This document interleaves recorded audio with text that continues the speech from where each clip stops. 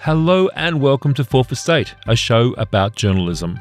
We're coming to you from 2SER in Sydney on Gadigal lands, right across Australia on the Community Radio Network, and directly to your device across the globe via podcast. I'm Anthony Dockrell. At the time of recording, there's only about 48 hours to go until the ballot boxes close and the counting commences on the Voice referendum. It has been in many ways a bruising and tough campaign, and one where many people have lamented the quality and tone of that debate. It's also fair to say that the media at times has played a controversial role in the debate around the referendum.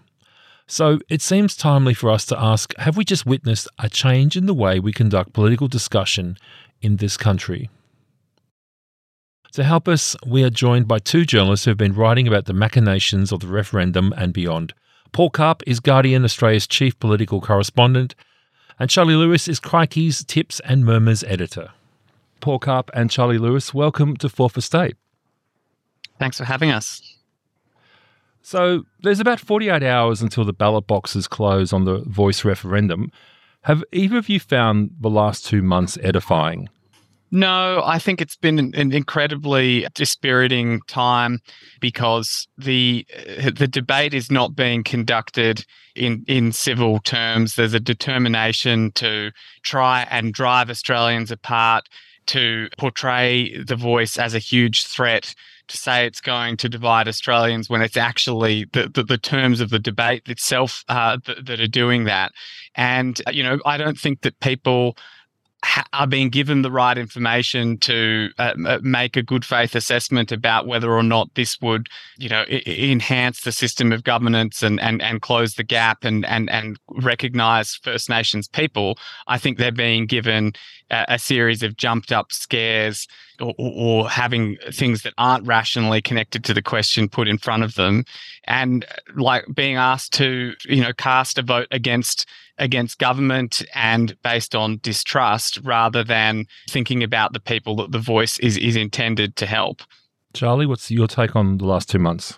Yeah, no, I think Paul and I would be on a bit of a unity ticket here. It's been a very dispiriting time, and I think kind of what Paul slightly hints at there is that I think that the phrase "good faith" is a very important one in this kind of debate, and there's been a distinct lack of it. And I think one thing that's sort of really been apparent to me from quite early on in the process is that as soon as it was decided by opposition leader Peter Dutton and others that this was going to be a partisan issue as much as a policy one, they basically, the No campaign more or less had the cheat codes, I suppose, to this public debate. You sort of know they knew they could say anything, and more or less it would be dutifully reported by the media as though it were a contested claim rather than the example that I always think of is Karen White, the former One Nation candidate, who was reported saying on a podcast that a successful referendum would result in white Australians having to pay to remain on their lands, something that is demonstrably untrue. That was the headline, and it was debunked in the piece. But the way that people,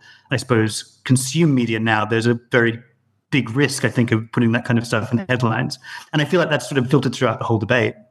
We saw another awful example on Thursday. Peter Dutton falsely claimed that Anthony Albanese never mentioned the Voice before the election, which is just patently untrue. There's dozens and dozens of times in his campaign launch, in a policy document before the election, the closing the gap statement. They recommitted to Uluru, every year since it happened, pretty much. And that wasn't, good enough to be on his radar. He's saying basically Anthony Albanese didn't have a mandate, and it's a sort of Peter Dutton and the coalition, by opposing it, create the division and then blame the Prime Minister as if it's inherent in the proposal that this was going to tear Australia apart, and the audacity of having even put it to a vote, even though that's what the Uluru Statement asks for, and until very recently it was bipartisan that there should be a referendum. Democracy, by its very nature, is messy, but this referendum does feel in many ways to be like our Brexit, our Trump moment. Is that how it feels to the both of you, Charlie? Yeah, it's hard. I mean, obviously, with all these sorts of issues, there's an element that you don't want to draw too many connections between situations that are kind of different. I mean, so there are parallels for sure. In terms of our standing in the world and things like that, as opposed to the effects of something like Brexit or the election of Donald Trump, I genuinely don't know whether that will end up being the same. There is a sense that having resisted it for quite a long time and having had sort of attempts to disconnect the debate from observable reality, kind of resisted. Say, for example, the unsuccessful attempts of, say, Clive Palmer in the last election to get several people elected with sort of blanket advertising. There is a sense that certain things that we thought we might not see in Australia, that we'd seen in other jurisdictions, have started happening. The most obvious one, and I don't want this to become just an hour of us slating Peter Dutton, because it is a wider issue than this, but he is a very good person to look at for this sort of thing. When he came out and sort of implied that the voting system might be rigged because of the Australian Electoral Commission's long-stated policy of accepting ticks as yeses but not accepting crosses as no's, that I think is a threshold moment in some ways when you start getting leaders of mainstream parties attacking the very institutions that kind of underpin democracy. Then you really are you're in new territory to a certain extent. Now, Charlie, you wrote today in the Crikey that the media has played a major role in the lies and distortions that have taken place in this campaign. What did you find? Well, the lens through which I looked at it basically was noticing that even quite good reporting and quite what appeared to be quite good faith reporting was being distorted in the way that it was being presented. So I looked at the debate through what I call 5 misleading headlines. And I should make clear at this stage that in some cases, I'm not actually having a go at the journalists themselves. One, individual journalists very rarely come up with their own headlines. And to the extent that they do, the reporting was still quite good in some of the cases of the pieces. But essentially, I mean, this is something I've written about before. The biggest, I think, and most obvious distortion was the reporting of comments that Professor Marsha Langton, a prominent Yes campaigner, had made in Bunbury back at the beginning of September. She essentially said that if you break down the arguments behind a lot of the No campaign's talking points, you find essentially racism or stupidity. I'm sorry, but that's where it lands. That was then written out by the local paper, the Bunbury Herald, as under the headline, racist or just stupid. And the way that her comments were summarized was that she said that no voters were backing racism and stupidity. It was then picked up the next day by The Australian, which basically put it in the same terms. No voters, racist or stupid, Langton, kind of was how it was put. They eventually backed down on that and changed the headline after a bit of backlash because it was such an obvious misrepresentation. But by that stage, Peter Dutton had turned it into a Facebook post where using the same headline and attaching that to Marsha Langton, and then beyond that to Prime Minister Anthony Albanese, basically saying he has to come out and condemn these terrible remarks that had never actually been made. For all the coverage that got, that post is still up. That post never got taken down, and I don't think we can expect that it will now. I've got a few examples of the role of the media. I mean, first of all, there's outright tipping the scales in one direction. So if you look at the coverage of High Court judges raising constitutional concerns or it being in favour of The Voice, in a conservative national broadsheet newspaper, you'll find the concerns of Callanan, a very conservative judge, given a lot of prominence. And even though, vastly outnumbered by Chief Justice French and many others, that they report that as if it's an even argument. The public broadcaster basically feels that they have to platform opponents of The Voice, which is fair enough if they're making arguments that are rationally connected to the question. But like a lot of the time, it's people who want to talk about other issues. So, for example, the progressive no side often isn't really even arguing about The Voice. They're just saying we should be doing something instead, as if The Voice is somehow mutually exclusive with Treaty and Truth, when in fact, the Uluru Statement contains all three, and Labor and the Greens are committed to all three. Another example is the way live coverage can give people the wrong impression. So Peter Dutton says that he would have another referendum for constitutional recognition without a voice. But if you see that as he says it out of his mouth without reading a fuller story with all the context, you might, if you knew the full context, you might, think it's vanishingly unlikely that Peter Dutton would actually have a second referendum, and that other option is not really ever going to materialize. So those are some of the ways that I think the media have failed readers and audiences. Now, Paul, you wrote on Twitter a few days back that the Yes campaign needed clear air all this week if it had any chance of making up lost ground. Has the attacks in Israel basically taken away that chance?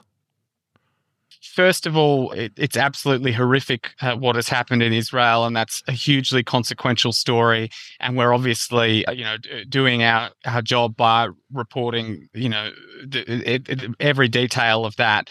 But one thing, being very focused on Australian politics as I am, that occurred to me after that was that, in the second last week, there were flickers that were good for the Yes side. The Essential poll, Morgan, Resolve, they showed the slightest start of an uptick for Yes. And when the Hamas attack happened, I was just like, well, there's page one of every newspaper gone for the remaining, 7 days between now and the referendum. So, good luck getting to those undecided voters, and for those people that do need information at the last minute now to make up their mind, it just became that much harder. Now, Paul, you wrote yesterday that the opposition had used the attacks in Israel to beat the government over the head, and Labor have been clear with their messaging and their support for Israel, but that has not been enough. What do you read into this lack of bipartisanship at this time? Because it actually is, I think, quite an unusual stance that the opposition has taken. It shows that extreme polarization is their goal. It's not just a side effect. It's what they're going to actively pursue to try and win their way back into government. So, Penny Wong was criticised for urging restraint when it comes to protecting civilian life. Peter Dutton demanded that Albanese denounce rallies, and then when he did denounce the rallies, Dutton continued to demand it as if that had never happened. So another example today, Dutton went on 2GB and Ray Hadley suggested it was, in the DNA of some Labor people to hate Israelis.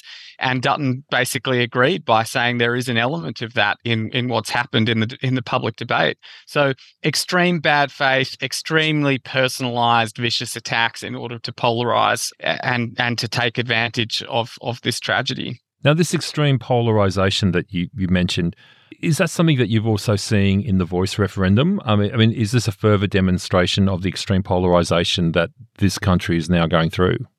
Yes, I think we've definitely seen it in the Voice debate, but it's not, it's sadly not a completely recent phenomenon. When you asked Charlie about the Australia's Brexit or Trump moment, I recall a column, I'm sorry, I can't remember who by, but a few years ago, arguing that Australia, in a way, had already had its Brexit and Trump moment in the election of Tony Abbott on a policy of tearing up the carbon tax, and the climate wars, as they were referred to, was an example of this sort of extreme positions being taken and can't even agree on the underlying facts, let alone the what policy we should adopt to counter them. So I think there is an extent to which this has been part of politics for a while. Charlie, have you noticed any shift recently? Well, yeah. I mean, as I say, I think Paul makes a very good point, and that the targeting of polarization and the opposition for the sake of it as an approach to politics is something certainly that Abbott really perfected, and the use of quite provocative language around climate or gender or asylum seekers was obviously part of that. As I say, I do think that. I may be remembering this wrong, but I don't think I remember Tony Abbott ever claiming that, say, a voting process was rigged. I do feel that was maybe a step further in a certain direction. And again, I think that one is something that is distinctly post-Trump, because obviously that's such a big part of now mainstream Republican thought, the idea that an election process was rigged against them, essentially. It was more fringe. Clive Palmer did used to raise the conspiracy theory about voting in pencil. But that wasn't more fringe. Yeah, right. That was a more fringe opinion rather than the opposition leader who then became PM. Yeah. Now, look, When Labor won the last federal election, which was 2 years ago, the tenor of the debate in the country definitely changed. You could feel the pendulum swinging back to the centre. From the events of recent times and the fact that you're talking about this hyperpolarisation entering into our debates, are you seeing the pendulum swinging to the right? And do you see it staying there, or do you think after this referendum has finished, it'll quickly dissipate? I think that the relentless negativity is a useful strategy for defeating a referendum, because you turn people off and then you tell them, if you don't know, vote no, and they throw their hands up and they just reject it out of hand. But I don't think it's a good electoral strategy for Dutton in his attempts to win the next federal election. I mean, Albanese's approval has held up pretty well while Dutton has driven his lower and lower. We've seen a small recovery in the coalition's primary vote that's probably more attributable to people's cost of living concerns than it is to, thinking that Dutton would be a good prime minister. So, and Labor hold up pretty well in two-party preferred. So I don't think it's a very good electoral strategy. I don't think that Australia is, in general, shifting to the right, but you never know. He could first tip the Albanese government into minority, and then there's more disagreement and division in a hung parliament, and then use that to try and win at a second election. So I don't think we're necessarily heading more rightwards, but it is a strategic thing that he's doing. I would definitely agree with that, Paul. And I would probably just add, the other thing to sort of bear in mind is that the huge reason why Labor is one huge reason why Labor is currently in power is the Teal movement, and those seats are seats that the Liberal Party would need to get back to have any chance of forming government in its own right. And it's very hard to imagine, the way things currently are, that those voters would be won back to a Liberal Party run by Peter Dutton, particularly Peter Dutton, the way that it's being run now. And look, that's a really interesting point. We should tease this one out a little bit more, because Paul mentioned, it's clearly a strategy, but it's not a strategy that will win back those Teal seats. In fact, it's a way of basically saying that for the next foreseeable future, they'll remain Teal. Why is Dutton playing such a short-term game? I think it's a two election strategy. At the next election, try and win a few seats back in WA and the not inner city suburbs. Then Labor will be somewhere in the low to mid 70s in minority, and require the Greens and or the Independents for confidence and supply.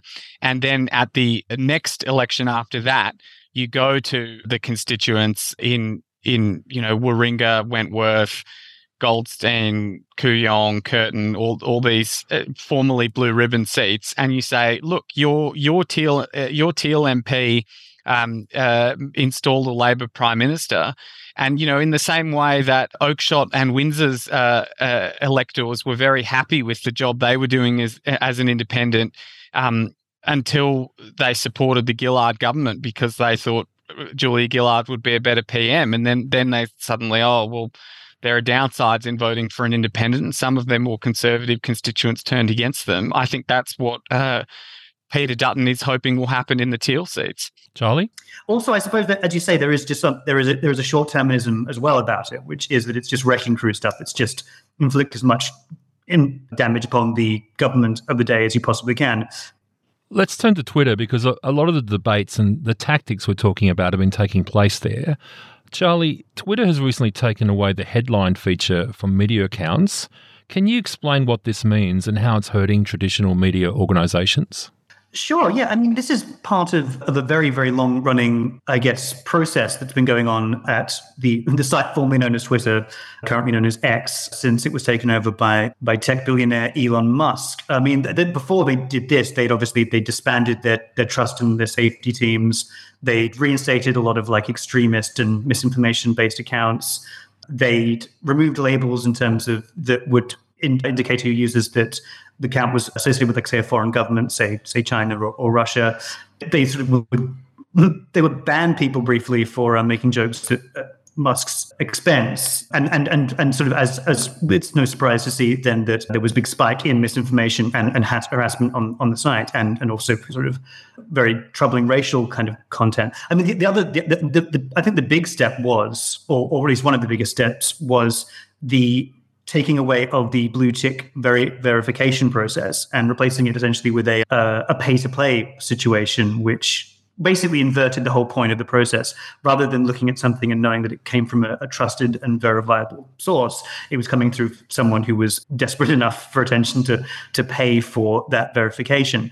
So the most recent stop, and it's something that, again, it's been on his radar for quite some time, was to take away, yes, the headlines and context of news stories that were being posted to the site, leaving just the feature image and a sort of embossed website address on those images.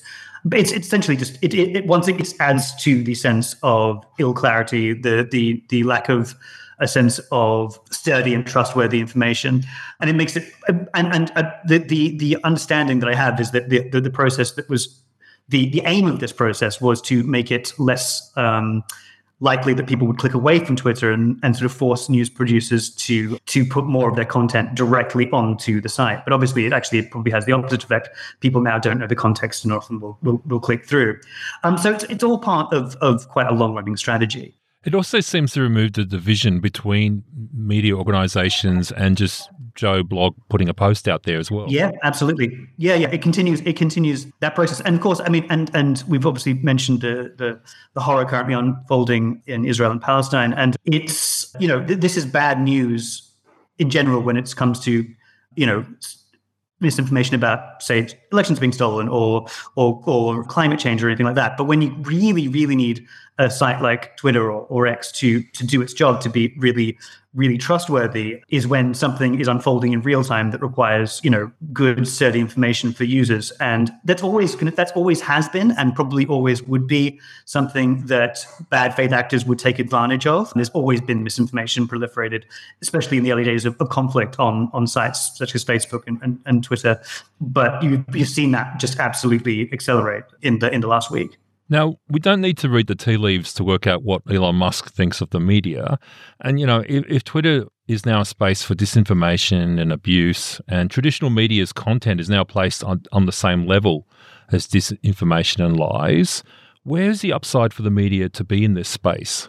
Well, it doesn't drive a lot of traffic. We look at our statistics, so we know that Apple News and Google and, even daggier social media sites like Facebook drive more traffic than Twitter. It's less useful now for live news, eyes and ears everywhere, people with their phones whacking up video and photos, because it's just you can't trust anything you see there anymore. So it is becoming a lot less useful. I think we've just got this sort of collective action problem that people haven't all shifted at the same time to an alternative. I think Blue Sky is getting some good organic growth, but you get a few invite codes at a time, so not everyone can join at once. Threads had the opposite problem where everyone joined at once, but then they saw that it wasn't really very like Twitter at all. It was prioritizing people in the algorithm who had big Instagram followings, who are not necessarily, great writers or opinion leaders or the sorts of people that experts or journalists or whatever that people sought out on Twitter. So people abandoned it because it wasn't replicating the experience. So I think there might be a big change in behavior and another social media site will take over, but it might take a final push.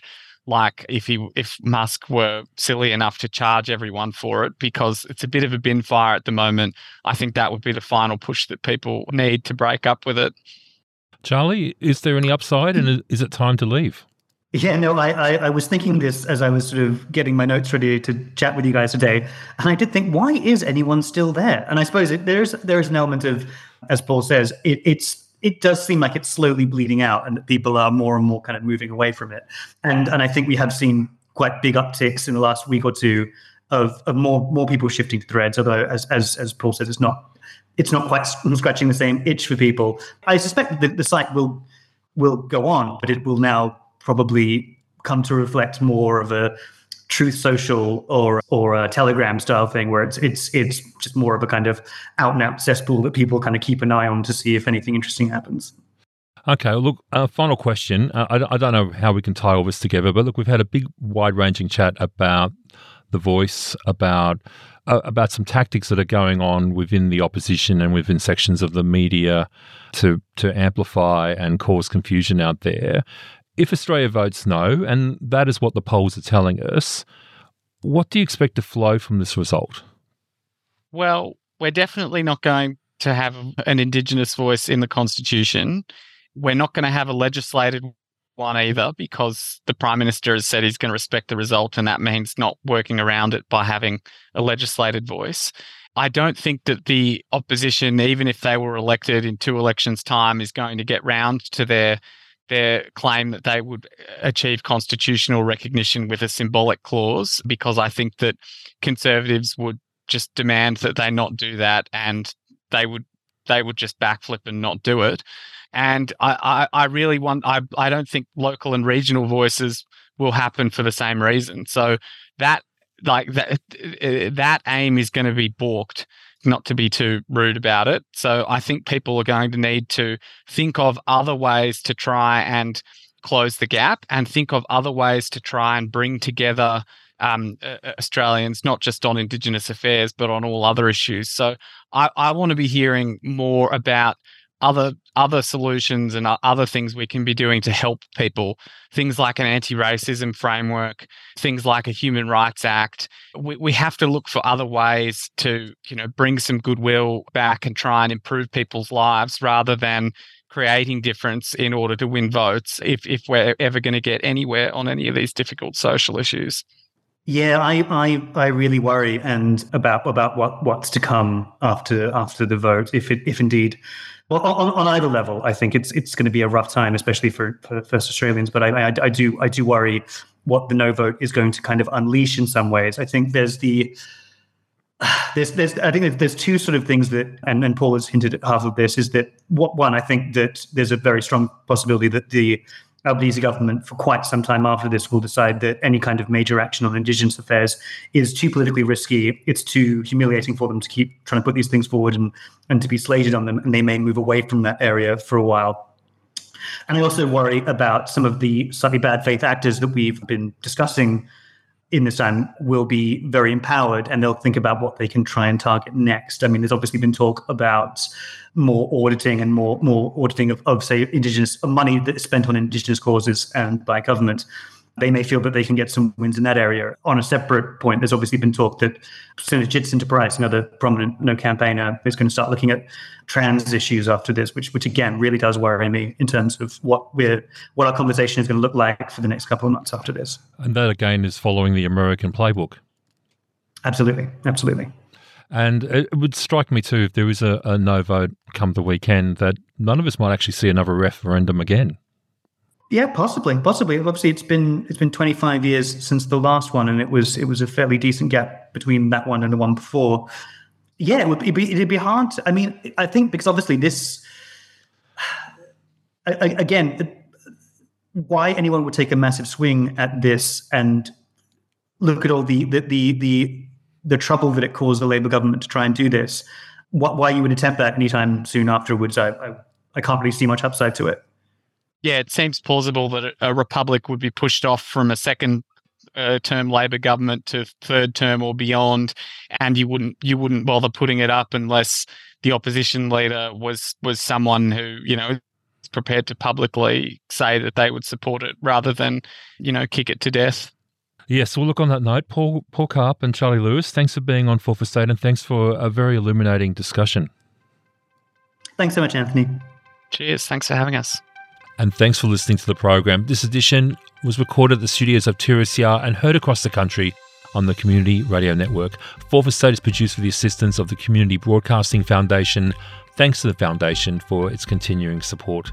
Make sure you subscribe to Fourth Estate on your favourite podcast app so you can hear us talk about the media, politics, and a lot in between. We'll be back with more next week, but in the meantime, you can stay in touch with us on Twitter. Our handle is Fourth Estate AU, and you can also find us on Threads.